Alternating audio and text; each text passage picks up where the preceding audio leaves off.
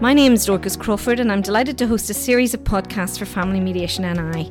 Separation, divorce and family breakdown are a sad fact of life, but the common factor for parents in these circumstances is their children's best interests.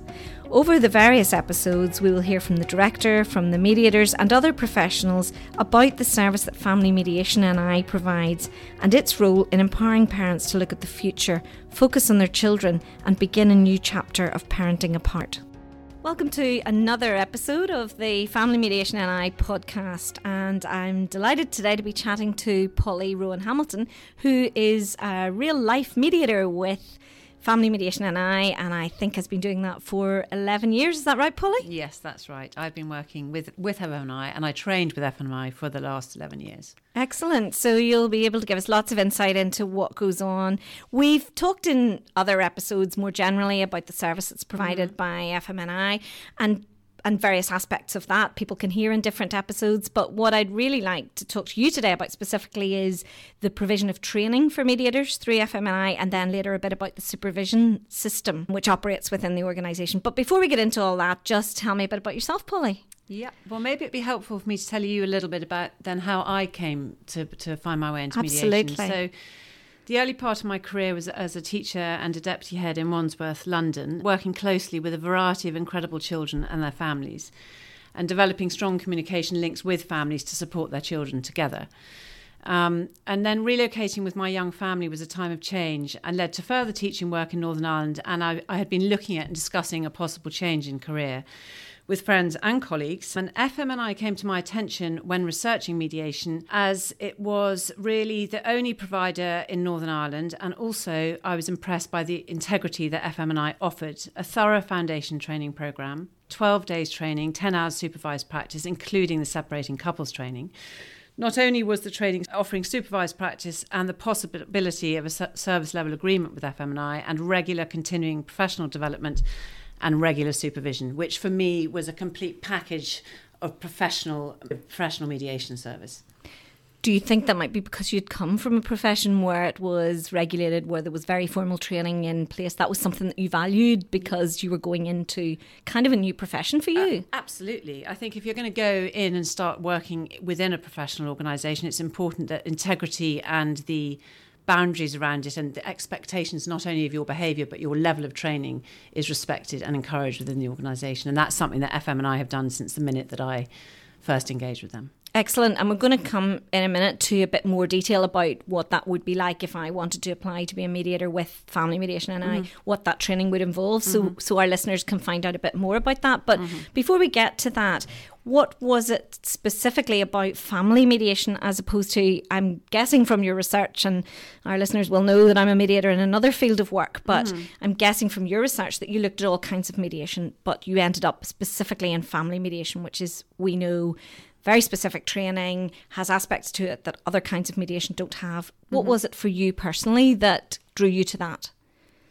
I would suspect a few things. One is that my background has been working with families already as a teacher with young children. Equally, one of the things that I've always thought is very important in any area of our professional working lives is the area of communication. And that is something that comes across very strongly, obviously with mediation, but also the desire to have the privilege of working with families and supporting them without being advisory or directing them, giving them their own autonomy with the support and facilitative model of mediation that FMNI offers. Yeah, and that's something we've talked about in other episodes as well. And I know that the one thing that all kinds of mediation do share is that idea of empowering people to come up with their own solutions. Is that something that attracted you? You'd worked with families obviously in school, and you'd seen issues that people needed to resolve. Was that also part of your own story that brought you to a position where you wanted to be able to help people to find those solutions? Yes, and also backed up by the fact that I genuinely believe unless there is a legal reason or a capacity issue or a risk issue why families shouldn't be their own decision makers. I think it is one of the most important things that we can do, and this is a personal view for society, is to allow families to be their own decision makers. Yes. Yeah. So they know, as we all know, every family is unique and every family needs the ability and support to be able to be the decision makers because they know their children better than anyone else does. And for us to think that they don't, unless there is obviously, as I've said earlier, a risk or safeguarding issue, it's sort of damaging to society not to support families. Absolutely. And it's really interesting because I can hear your passion coming across, that's something that you felt you really believed in. So then you signed up for FMNI mediation training. So Polly, could you tell us just what the training with FMNI actually involves? Yes. The Foundation Training Programme is a 12-day training programme spread out over a number of months. And then once you have completed that, you are then eligible to go forward to a 10 hours of supervised practice where you sit in a room with an accredited mediator and start to learn how to work cases and to manage them effectively. Okay. And then after that, we have ongoing continuing professional development. If you are able to have a service level agreement with Family Mediation Northern Ireland, you then have access to a professional practice consultant, and they offer mandatory 4 hours supervision a year. Not only are you taught to a very high level, we had incredibly experienced teachers and mediators on our course who were leading us, but also the development of reflective practice, which I found really unusual and I thought highly professional way of supporting mediators to develop the very best of themselves, not only as how they manage the process in the room, but also how they develop the ability to reflect on what they're doing so that they maintain the highest standards possible when they're mediating and you don't fall into an echo chamber. That's so interesting. So yes, I mean, some of our listeners may not have heard the term reflective practice. It's talked about in all sorts of areas, social work and different professions. But so tell me a wee bit more about what you mean by reflective practice and how in your training you were taught to do that. So one of the most important things about mediation is that there are principles that any mediation is governed by. And as a mediator, you are standing over those principles and ensuring the safety of everyone in the room to have good, well-informed and future-focused conversations. When you come out of a room, when you've been incredibly busy in a mediation, often you'll be revisiting things, thinking things through again. And one of the things that we do to support mediators, and I really benefited from this support when I was training, was the ability to have someone to talk to.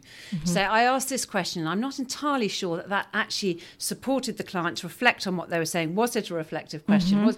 So that you're developing your own practice, which keeps your standards high. Does that make sense? It does really make sense. And what I heard, I think, from listening to what you've just said was that these are very high standards that you're taught and trained in, but also there is room for you to develop your own style a bit as well. And that as long as when you do that reflection on the session you've just done, you can say, yes, that went well that time, but next time I might do it in a more relaxed way, or I might, as you get more experience. So there's room for a variety of personalities and what you personally can bring to it, but it's always regulated by this kind of framework, if you like, or standard of having good practice. And isn't reflection just one of the best practices? So do you do that on your own then, or do you then, you mentioned a supervisor, do you work with a supervisor to say, so I've just done this session, maybe today it was a really difficult session, I'm not quite sure, I'd like to think through how and go back over some of those questions. Do you have somebody else to do that with? Well, one of the most lovely ways that the training was run from my perspective is that when we started out, if you are granted to go on to do your 10 hours supervised practice, you then are generally, you're co-mediating with an accredited and highly experienced mediator. And that is, I mean, it takes me back, actually. It reminds me slightly of teaching. The privilege when you first start teaching is you go in to observe different teachers in their classrooms. That is a privilege as a mediator. You get to work in with families, but you have someone who's more experienced there with you. So when you are coming out and you have time afterwards and you are maybe just capturing, where you think when the next session will be or what's going to happen next, you are aware that you're able to run past your ideas. And reflective practice that's really, because now, of course, I am in a position where I do supervision with other mediators because I have a bit of experience now. But the wonderful thing about that reflective practice, it is not just aimed at the person in the room who's maybe had less experience. I would always be saying, I want to hear what you think about what I said. It's 360 degrees. It's all encompassing because we learn every time we work with any family. Because there's always going to be a situation, every family is unique. There's always going to be a situation when we don't know what's going to crop up, what questions may be asked, what misunderstandings there may be. And that allows us to develop, I think. Brilliant. It's something that in my world of mediation, which is mostly workplace and conflict management, it's something I've always really envied about family mediation, that I knew your organisation did, because it's not I don't work in any particular organisation. And so what I've done is volunteer, is found like a mentor or a kind of casual, a friend who's more experienced to say. That's built in for us. Yeah, so but I think that's fantastic. In training, but then also when you finish your training on supervised practice, you are assigned a mediator. There is a mandatory amount of hours you need to have a supervision every year as a trained mediator. Oh, even each year, once you're... That's 4 hours is mandatory with the College of Mediators UK, our accrediting body. Now, on top of that, we offer ad hoc supervision, because particularly young mediators may come out of a case. There may be something flagging. Suddenly something may occur to them that's been said. We obviously have proper procedures. If anything serious was flagged, like safeguarding or anything like that, there is a complete procedure that mediators go through. But if you just want to talk through what's happened, what's been raised, it's so all I can say is it's incredibly powerful. Yeah, and brilliant for learning, presumably, because you're still learning. Even 11 years on, you're still learning. Oh yes, I would say that I've always got. I could never say I could sit in any situation and know what's going to happen, or know that I can deal with what's ever going to happen. I know that I'm learning every single time I'm working with any family. Yeah, brilliant. I think that's great for people to hear, that you're putting, if you come to Family Mediation NI, you're putting yourself in very safe hands, because even if you got a brand new mediator, they've got somebody beside them who is going to be helping with that and keeping them right and steering. Because it must be nerve-wracking when you come out of that training period and do your very first mediation. Can you remember yours? Yes. I'm not going to ask you any details, of course, because the absolute utmost important thing about mediation is confidentiality. Can you do us a little anonymised version? I can certainly tell you a little bit, because I can remember very clearly having been there early, very organised, setting up, knowing exactly how I wanted to run the initial part of the session to put everyone at their ease. And I remember sitting down and the clients started talking, and they were articulate and very interesting. And I was listening and paying attention. And then I suddenly remembered, Polly, half an hour, you've got to manage this process. You can't just sit and let them talk. Yeah. You know what I mean? We'll put some focus and draw them to their agenda or whatever it was. But it was that real, I'm running this now. I've got to make sure that I'm looking after their process for them. And that's really what we're there to do, is to look after their mediation process. And the other thing I would like to touch on actually is we have group supervision. So not only do we have individual one-on-one supervision with your PPC, which is a professional practice consultant, we have group supervision, which is when you get together with other mediators and we discuss in a very confidential and obviously anonymised way cases and issues that may have come up, and that allows mediators time to reflect and support one another. But it's totally confidential, that, and anonymised, so it's run. Yeah.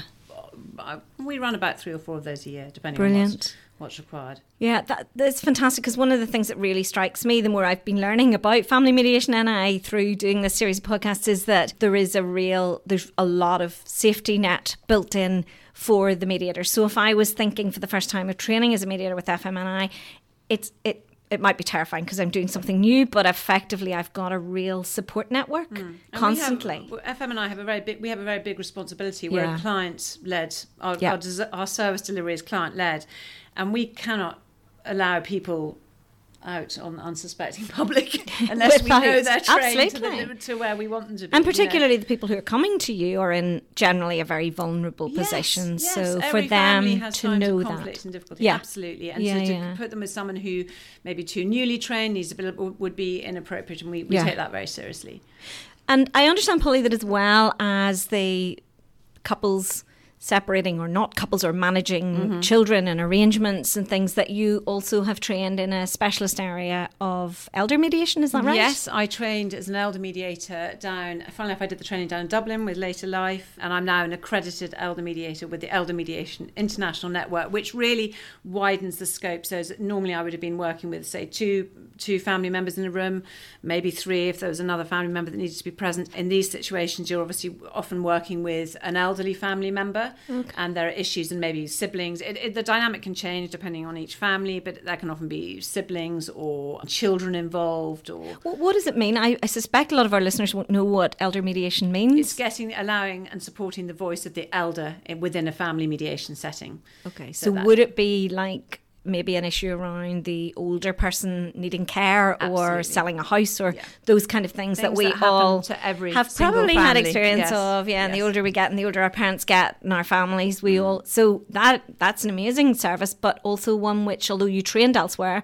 Family Mediation NI provides. Absolutely. We offer this service, and it is really transformative, and it has been one I feel very privileged to work with families in this area, and I've been supported by FMNI, which I'm very grateful for, because there have been some wonderful transformative stories for families, and particularly elder members in their later years, when maybe there's been fracture or issues that have arisen in the past that have never been resolved, and then they are very keen to resolve it. Yeah, and it's a fantastic resource for people, because as I'd previously been a lawyer, and one of the things that I came across most in my law firm in the family and probate side of things were maybe when somebody was dying, or in the selling of property, where they had to be, and getting families to agree is so difficult and triggers so many issues that have gone on in the family for years.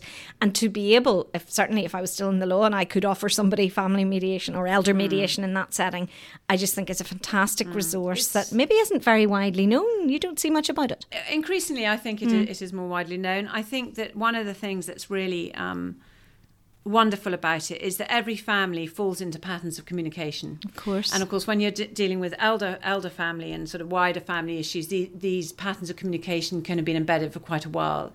And often it's just giving families the opportunity to learn to listen and respond to each other again in a confidential setting where they're not going to be judged, and they feel supported because they would like to affect change going forward. And that's one of the very important things actually about FMNI's work, is we are future focused. We're not here to be therapeutic, to hold people's hand and say they're there. Obviously we can work with and acknowledge emotion, but if the emotion is too challenging or too overwhelming for families, we would certainly not be considering bringing them into mediation at that stage. Yeah. But that's touching more on assessment, actually. So yes, yeah. But on your normal practice, I mean, it's really useful to just hear how that training works, how the supervision works, and then how what you've described as bringing it into your practice on a regular basis is really helpful. The other thing that of course links into that is continuing professional development, of course, which is also one could is part of the whole sort of professional development, but also supervision. So we're always looking with our mediators, and it was certainly, this is how I was treated, looking to see where your weaknesses are, where are your strengths, where do we need to build you up, where should you be accessing some more training and getting some support to deliver a really strong service. Yeah, excellent. I think all that you've said, I think, would help certainly to make me feel, if I were a client or considering mediation, that I'm in very safe hands. That, everything else in my world might be falling apart, but if I can get help from Family Mediation NI, here's a way of dealing with my situation that is very sensitive, very tuned into where I am, and also the people that I'm going to are experts, and there are all these safety nets as well. Polly, it's really clear to me that you're very passionate about what you do, that you are very committed and engaged in mediation. What is it that you love about it? Because you clearly do love it.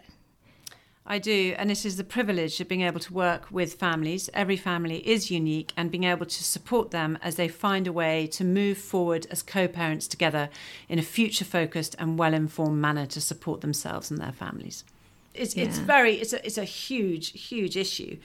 But incrementally, if families can take this step, all power to them and respect. I mean, I find it very moving when people are brave enough to do it. Not only do you improve the outcomes for your children, but we know that you improve the outcomes for society, because that trickle-down effect, children learn from that point how they, ideally, we could manage, conflict going forward. Well, Polly, it's been a privilege to talk to you. Thank you for sharing all of that with us. It's really great insight into how you got to where you got to, and how all mediators get to where they get to within Family Mediation NI. So thank you for your time and for sharing all that with us. Thank you, Dorcas. If you'd like to find out more about the services we've discussed in the podcast, please visit the website familymediationni.org.uk.